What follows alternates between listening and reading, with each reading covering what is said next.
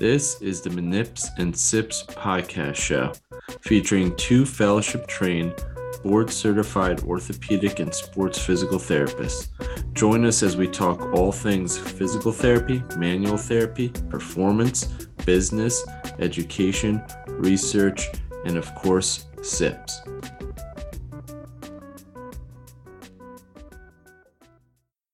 Hey everyone, this is the Mnips and Sips podcast show featuring me. I'm Dr. Jeremy Boyd and my partner in crime over there, Dr. Brandon Cruz. Today we're going to be talking about something that's been circling around the social media world and the research world. Chad Cook, who we talked about on a previous episode, a big researcher and professor in orthopedics and manual therapy, released the 8 demonizations of manual therapy, as you know, it seems on social media and current social media gurus out there, and also in the research that manual therapy is under attack a lot, forcing potentially new grads or seasoned therapists to give up on it, and they're throwing the baby out with the bathwater, as it's commonly said on this show by Brandon. But before we get too much into it, it should be a fun little chat today. But Brandon, how's it going? Going well over here, man. Yeah, guys, we're actually going to do a different episode, and I saw this pop up on AAMP's Instagram feed, which if you guys don't follow AAMP, definitely give them a follow. They put out a lot of good stuff.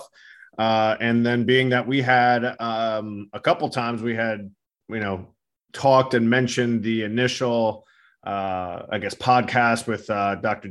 Jared Powell, with Adam Minkins and Chad Cook. And then we had our own, we threw our own 2 cents or, combined 4 cents into the ring there. And then when this came up, I was like, all right, let's talk about this while we've been on this topic. I think this article came out about a month ago, you said. And I think this would be a nice talk, especially as you go away for the next 2 weeks for a few weddings there. This would be a nice conversation to have. But I guess we'll go into our drinks as we normally do. What do you got on your end? Oh, I got the Cisco Breweries, which is in Nantucket, Whale's Tail Pale Ale, which has got a nice rhyme to it.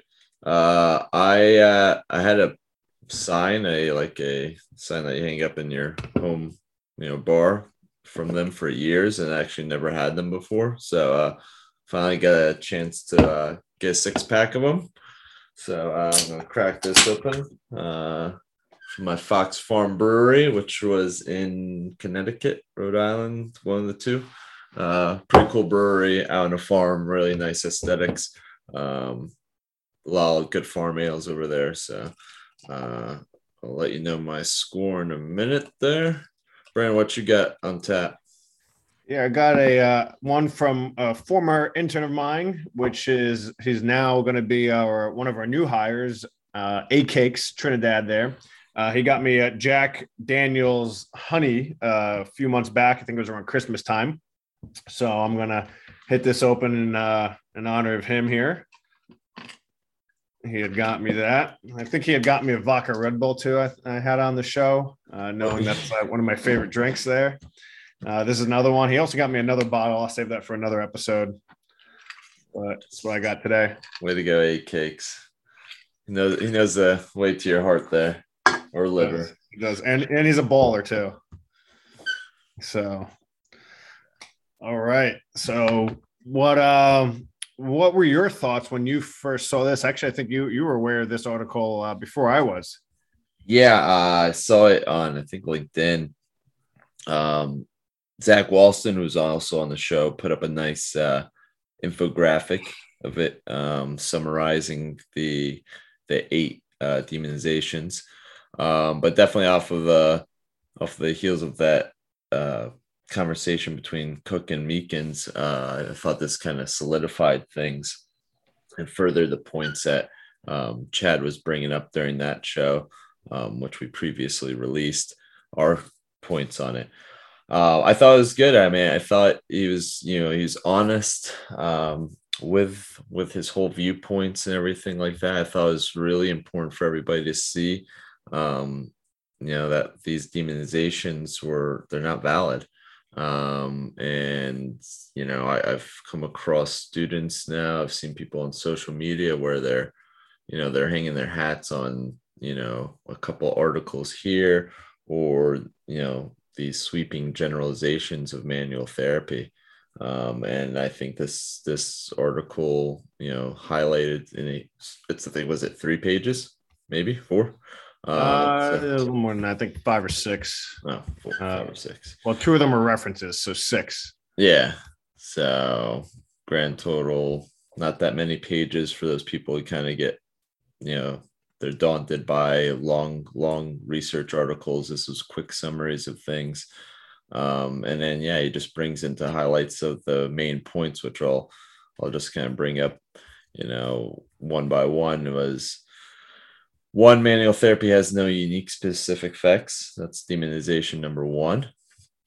Number 2 is use of manual therapy leads to patient reliance and dependency and subsequent low self-efficacy. That's Meakin's viewpoint.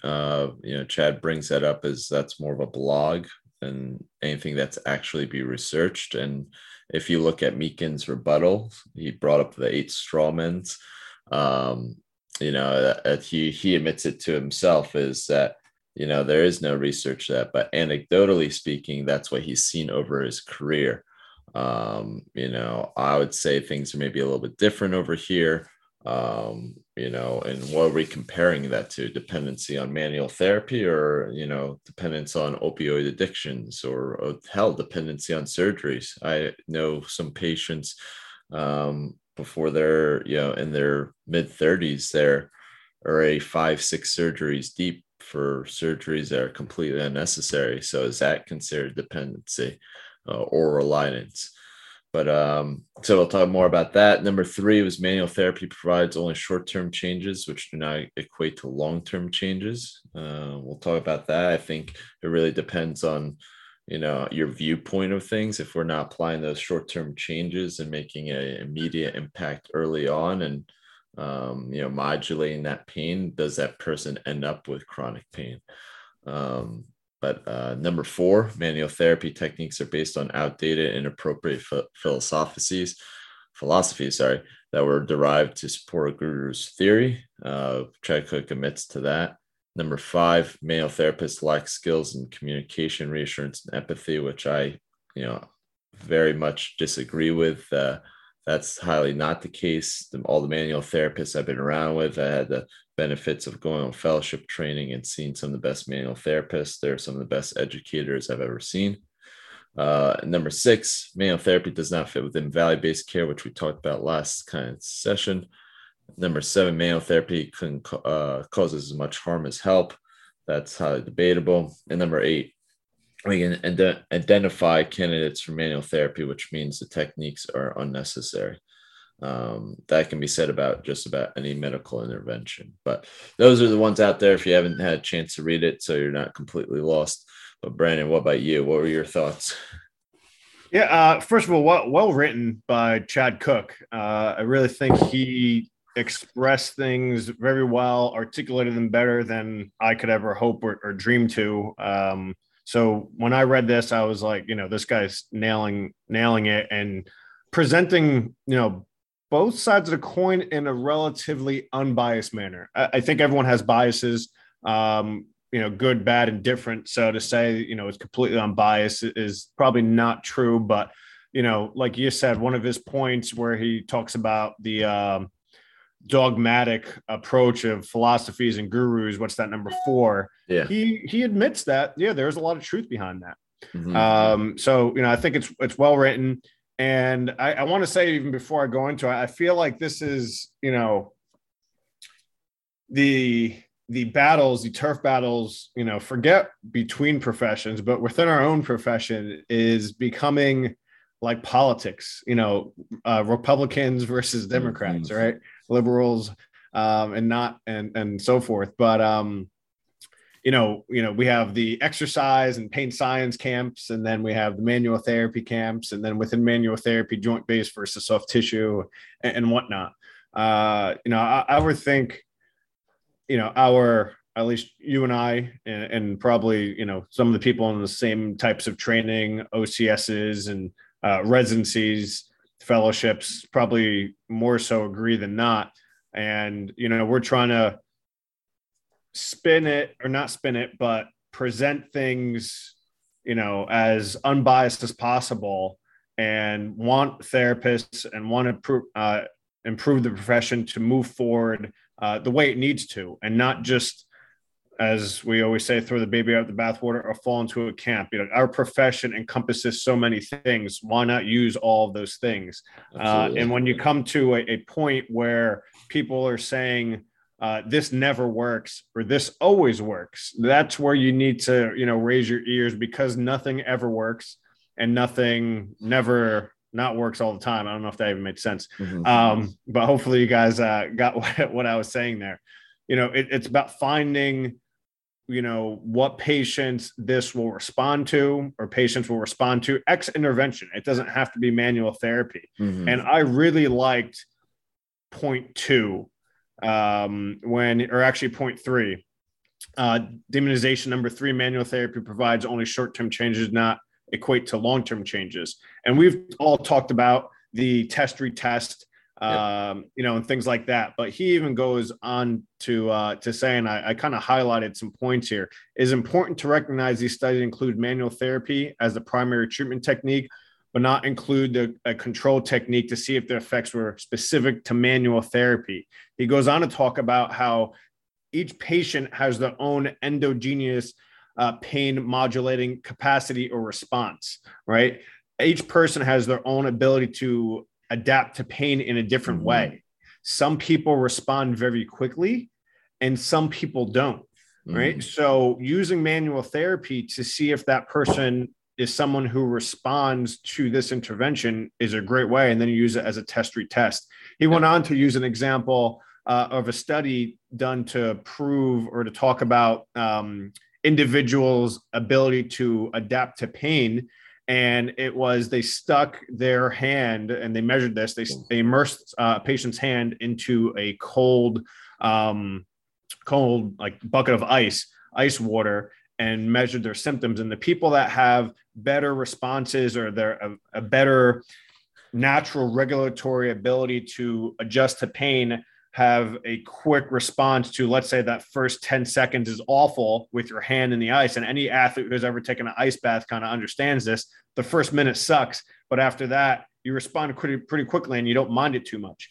Versus the people who have trouble with adapting to pain naturally on their own are going to have a worse outcome and have a slower response to that. And if you think back into Crips or what's that, RSD, right?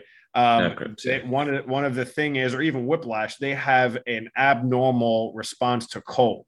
So now we're putting a few things together, and we're just using manual therapy as kind of a control alt delete, or a way to help that person reset their pain system, right? Which, for people who say that there is not enough research, and we've talked about it a lot, and Chad talks about it here, that's probably the last thing, because there's so much research pointing at the neurophysiological effects and all the biochemicals and non-GABA receptors and serotonin and dopamine and all those biochemicals and brain chemicals that are altered with manual therapy and thrust manipulation, to be specific.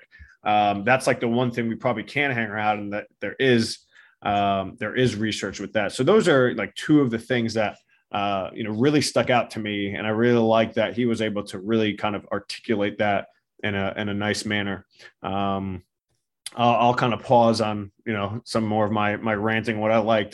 Jeremy, was there anything that kind of stood out to you in the article?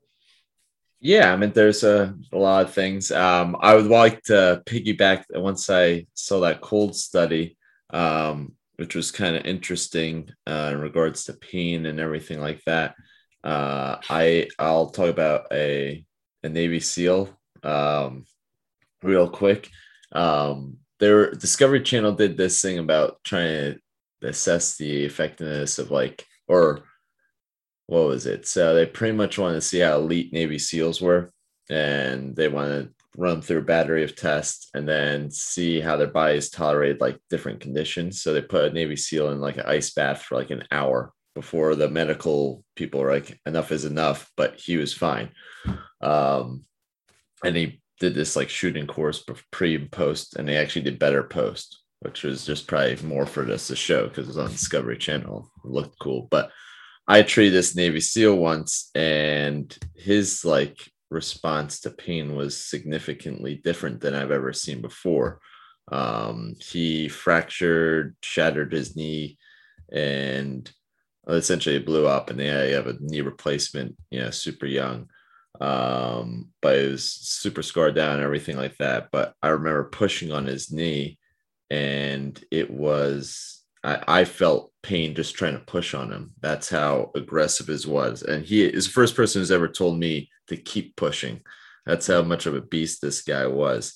And it felt like I was going to snap his knee right off. But that was like, just when I heard that study, that's how different certain people are versus certain people I've had with like ACLs. I can't even get them in the prone position to bend their knee.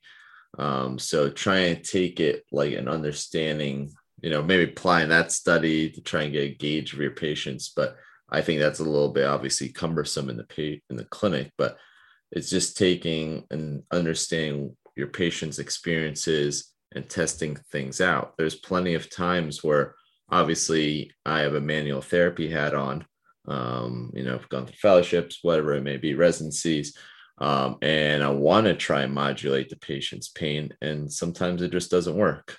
Sometimes it's just not what the patient needs at that moment. And it's being able to be, think outside of things and understand, this is multimodal. All right, manual therapy may not be the move. Maybe I should just get them warmed up and exercise. So, just kind of thinking of that, we shouldn't pigeonhole ourselves to, one tactic or another. But I thought that was kind of cool, kind of brought up some goodness. Well, wasn't great memories for that particular Navy SEAL, but nostalgic for me in a sense, based off of that. But yeah, I mean, kind of what we were talking about. I think it needs to be known, manual therapy does provide that short-term change, and we're not trying to kid ourselves saying that, this is going to be, we crack your neck or we manipulate you, put you back in place and you're cured for life, or these outrageous claims that, CO manipulations can cure multiple sclerosis, which I recently saw on Instagram. Is this a window of opportunity? But why not capitalize on that? I think a lot of people are missing that boat, that we look at these studies of, what are the effects at 1 month? Was it 3 months, 6 months, and then 2 years or something of that nature? Mm. And as long as it's, the same 2 years out or 6 months out, it's like, why even bother applying it? Same goes for like the CPM machine. I think everybody got that study when we were in PT school, that CPM machines were pretty worthless. Yeah. CPM versus passive range. Heel slide. Yeah, I would say for most individuals, it's pretty worthless. It's why spend the money. But there are certain people where, they're too afraid to bend their knee. And if you don't give it to them, then they're coming in stiff as a board because they got 10 degrees of knee flexion. So why not try and figure out who that is? And, again, apply the right intervention at the right time.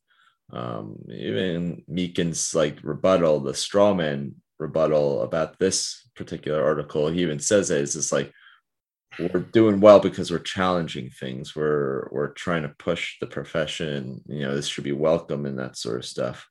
So it shouldn't be as far as a demonization, but it should just get to some challenges and those sort of things. So I think that's these viewpoints, these debates are really beneficial for that. And understanding not everyone's going to fall in a nice, neat package, and we need to work around it. But I've been talking for a bit there. Brandon, why don't you take it? You made a good point with the CPM versus passive range of, heel slides. That article that was, at least when we went to school in the 2010 to 2013 range, probably plus or minus a few years. I'm sure that article was passed around. I think, and this goes to demonization 8. But I believe in that study, both were effective, right? But heel slides was either slightly more effective, or when you measured it for cost, it was deemed more effective because it didn't have the cost associated with the CPM machine, correct? Mm-hmm. So demonization 8 goes to, we can't identify candidates for manual therapy, which means the techniques are unnecessary. How you go from one end to all the way the other end is beyond me. But he talks about a great point, and basically that there was an error in this extrapolation. And I think now, at least in the social media world, but I even see it sometimes on the academia side the other way, where if it's, if the article doesn't say it, if it's not grounded in research, we can't do it. There's a lot of holes in research. There's a lot of paucity.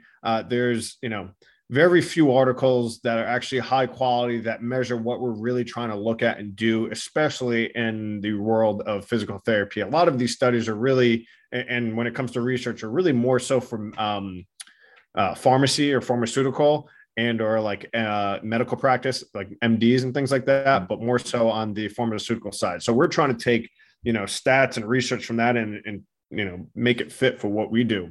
But he talks about the error in this thought process and, identifying appropriate and definitive candidates for treatments such as surgery, injections, medication, exercise, cognitive behavioral therapy, physical therapy, manual therapy, you keep going. And there's a response, which he terms, there's a shared response, regardless of no matter what approach that you use. There's always going to be some shared response in which everybody has some sort of, response similarity to it. So it's called a shared response. No matter what intervention you use, there's probably going to be some negative or some positive effects, right? Which is why you see these null results in trials, right? And he obviously understands that better than probably you or I would ever hope to, being, the researcher that he is and, the experience that he has. But that shared mechanism, suggests that there's no superiority in interventions, across the board. But we as clinicians need to be able to understand research a little better, understand and what he terms a dirty secret, that we need to recognize that a majority of any musculoskeletal approaches are going to yield similar outcomes. And I think part of that is because not only there's input, right? And in physical therapy, we're talking about, movement most of the time. And if we know for most chronic conditions, especially low back pain or neck pain and things like that, if you move, you're just going to get better. But the other part is time, right? We look at these long-term studies, 6 months out, a year out, 2 years out. What's the common denominator? Time. We all know the body has a great ability to heal itself for most things. And we're not talking about pain. We're talking about healing functionally and kind of getting on and doing what you need to do.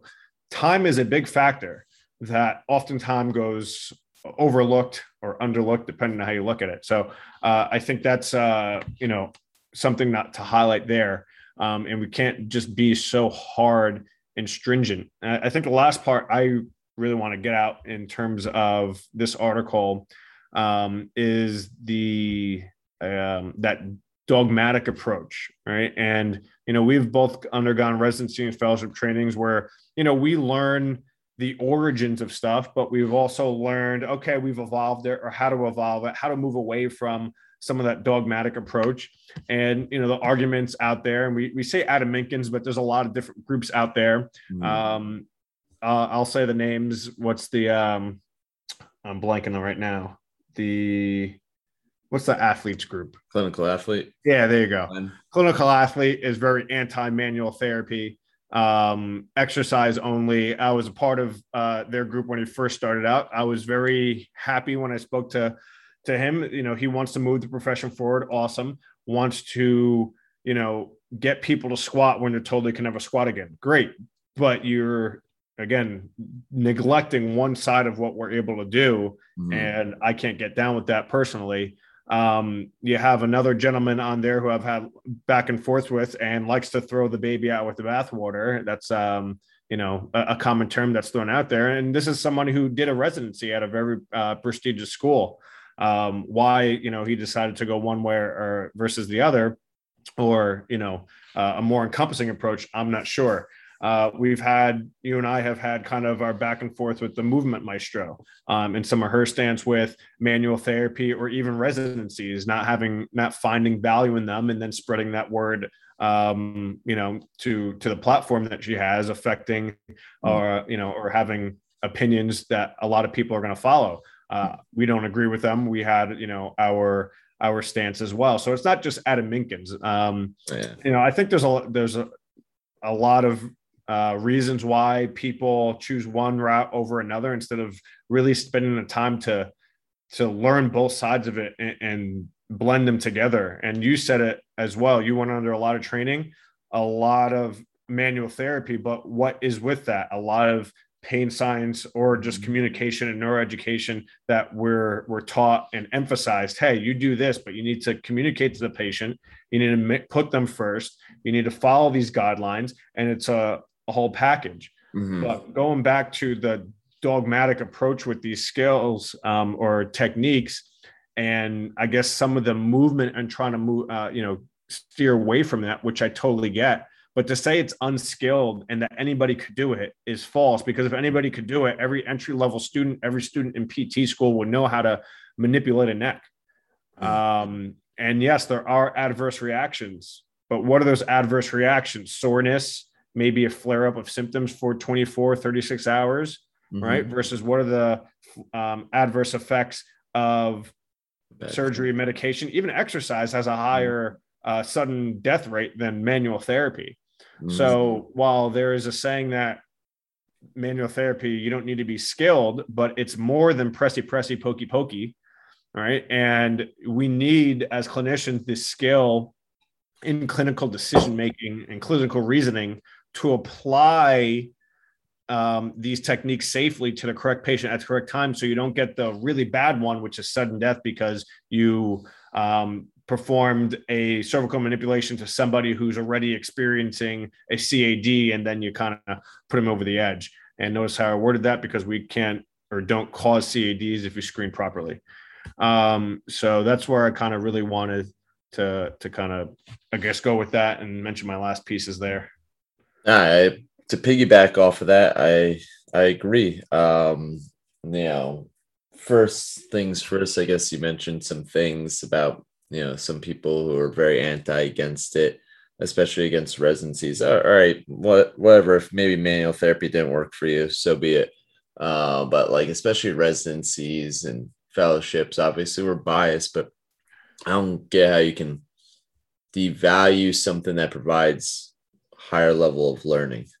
I guess if you're a PhD, maybe doctor of science, maybe you're highly trained and then you did a residency, maybe it won't be as much of a value. But to knock on other things to provide education and help push the profession forward, I always kind of found that was interesting. You see that a lot out there, is where that's another thing that's being demonized, and a lot of it's done by individuals who I think that they monetize their presence on social media, who have hundreds of thousands of followers and are used for their own education purposes. So, if you have only $5,000 in continuing education or so much, and you can spend that on a residency, or you can go spend it seeing XYZ 600,000 follower, person on for one of their courses or one of their mentorships.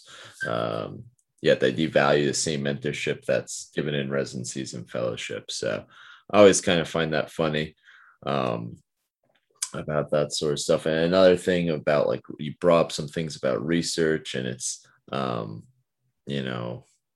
it's kind of changed and everything like that. I think Mike Reynolds brought up a point that, research back in his day, when he's definitely much more involved, was just trying to find out things that worked. And he's like, now all you find is research that's getting highlighted of things that don't work. We're trying to just sweep our own legs out from us. We're trying to just constantly throw everything out, versus trying to push and find what, other things that work best. So it's kind of sad that we've gotten to that point, and I feel I'm very happy that I'm not a young entry level right now, where it's just like, I don't know what to believe or follow a lot of the times. But yeah, so hopefully, everybody takes things with a grain of salt, and again, experience, play around with things. As we mentioned on the show, there's times where I've gone through phases of trying X, Y, and Z at different points.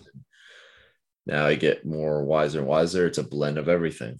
I threw out soft tissue for a while because I thought it was not really working, but every once in a while now, when I use it for the right person, I always say it's a ticket. It's what really helped, but I'm not doing soft tissue on the 20 people I see in a day or something. It's one person, if that, maybe one person per week. Maybe not even that, but when I use it, it works because I've played around with things. So yeah. And then the last thing you brought upon it, I think in regards to manual therapy and pain science, I know Brandon and Kyle, who's been on the show, did a great thing on Pain Reframed when we had our little webinar series about like integrating manual therapy and pain science education. And Adrian Lowe's made a great book about that I've read some. I think that's the best time to really, really apply your education of any sorts. When else are you going to do it? To me personally, someone talks to me while I'm exercising, and maybe that's just me. I kind of tune out. Even something as simple as a bike. I'll be able to talk about my day, but especially when it's like higher level learning and understanding and needs a collaborative kind of conversation between patient and therapist. I've done it before, but I think the best part is while you're performing those hands-on techniques. And if I look back on how I treat throughout the day, it's a lot of times I have those pain posters. Brandon has them, so we obviously integrate it a lot in our care. It's a lot of times I'm doing some of my techniques, starting some of these conversations, improving confidence, and then leading them right there to those posters. So I think it's a great time to kind of integrate them both. I don't think it's as easy to do just during exercise. I've done it. I don't think we should be the profession just to, hey, sit down in a chair, let me educate you, and then go off on your way, or then go into exercises. I think we're talking about high value based care. Why not combine two interventions at once in manual therapy and exercise, or manual therapy and pain science education, or education altogether? I mean, that's high value right there. It's 2 in 1.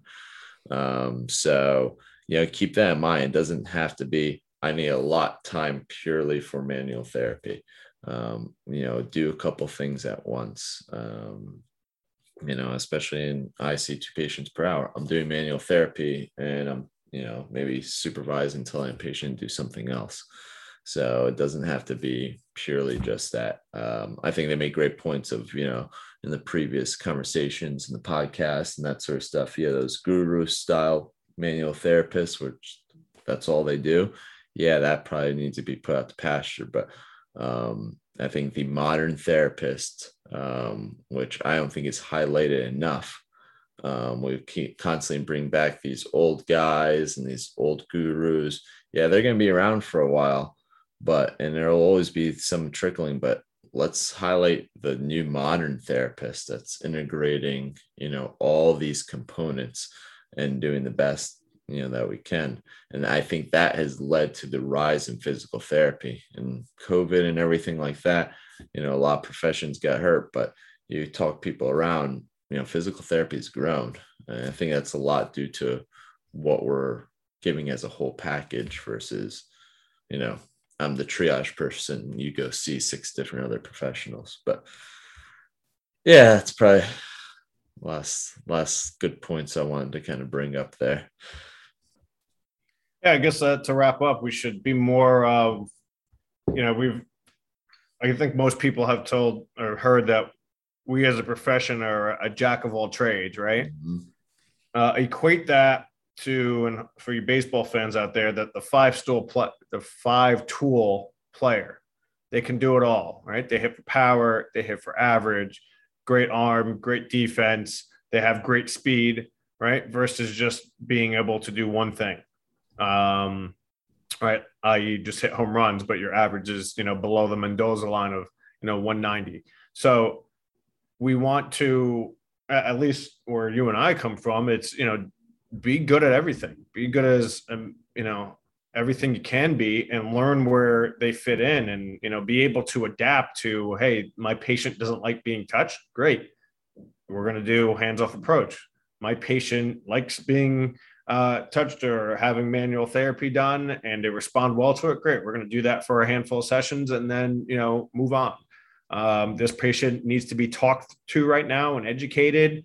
Cool. We'll do that. Like, being able to do that. This patient needs to be referred out. We'll refer them out, instead of just going at one thing. Movement only helps so much. Mm-hmm. So, I think that's all I have. I think you're spent too. So I guess a little short of a podcast today, but more of a whatchamacallit. And Jeremy will post this article and the link as well, so you guys can like it. I'm going to send it out to our newsletter feed and blast on iOSMT. So if you guys aren't following us in there, please give us a follow, subscribe to our newsletter, and you'll get weekly updates. We're starting to do those more and refine that. So you're getting in a good time now if you subscribe to our newsletter. Other than that, Jerry, I think I'm out. Pretty good. All right. Well, everyone, thanks for tuning in, and cheers, everybody. Cheers. Thanks for tuning into this episode of Nips and Sips. If you liked what you listened to, please follow and subscribe to us on all major social media and podcast platforms. Please rate us on Apple Podcasts if you enjoyed the show. Interested in one of our courses? Go to www.iosmt.com. Interested in business and private practice mentorship and advice? Visit us at therehabcoaches.com. As always, feel free to reach out to us if you have any questions or recommendations, whether that be clinical or SIPs, at Nips and Sips, at The Decent Doctor, and at Think Like a Fellow. Thanks for tuning in, and cheers, everyone.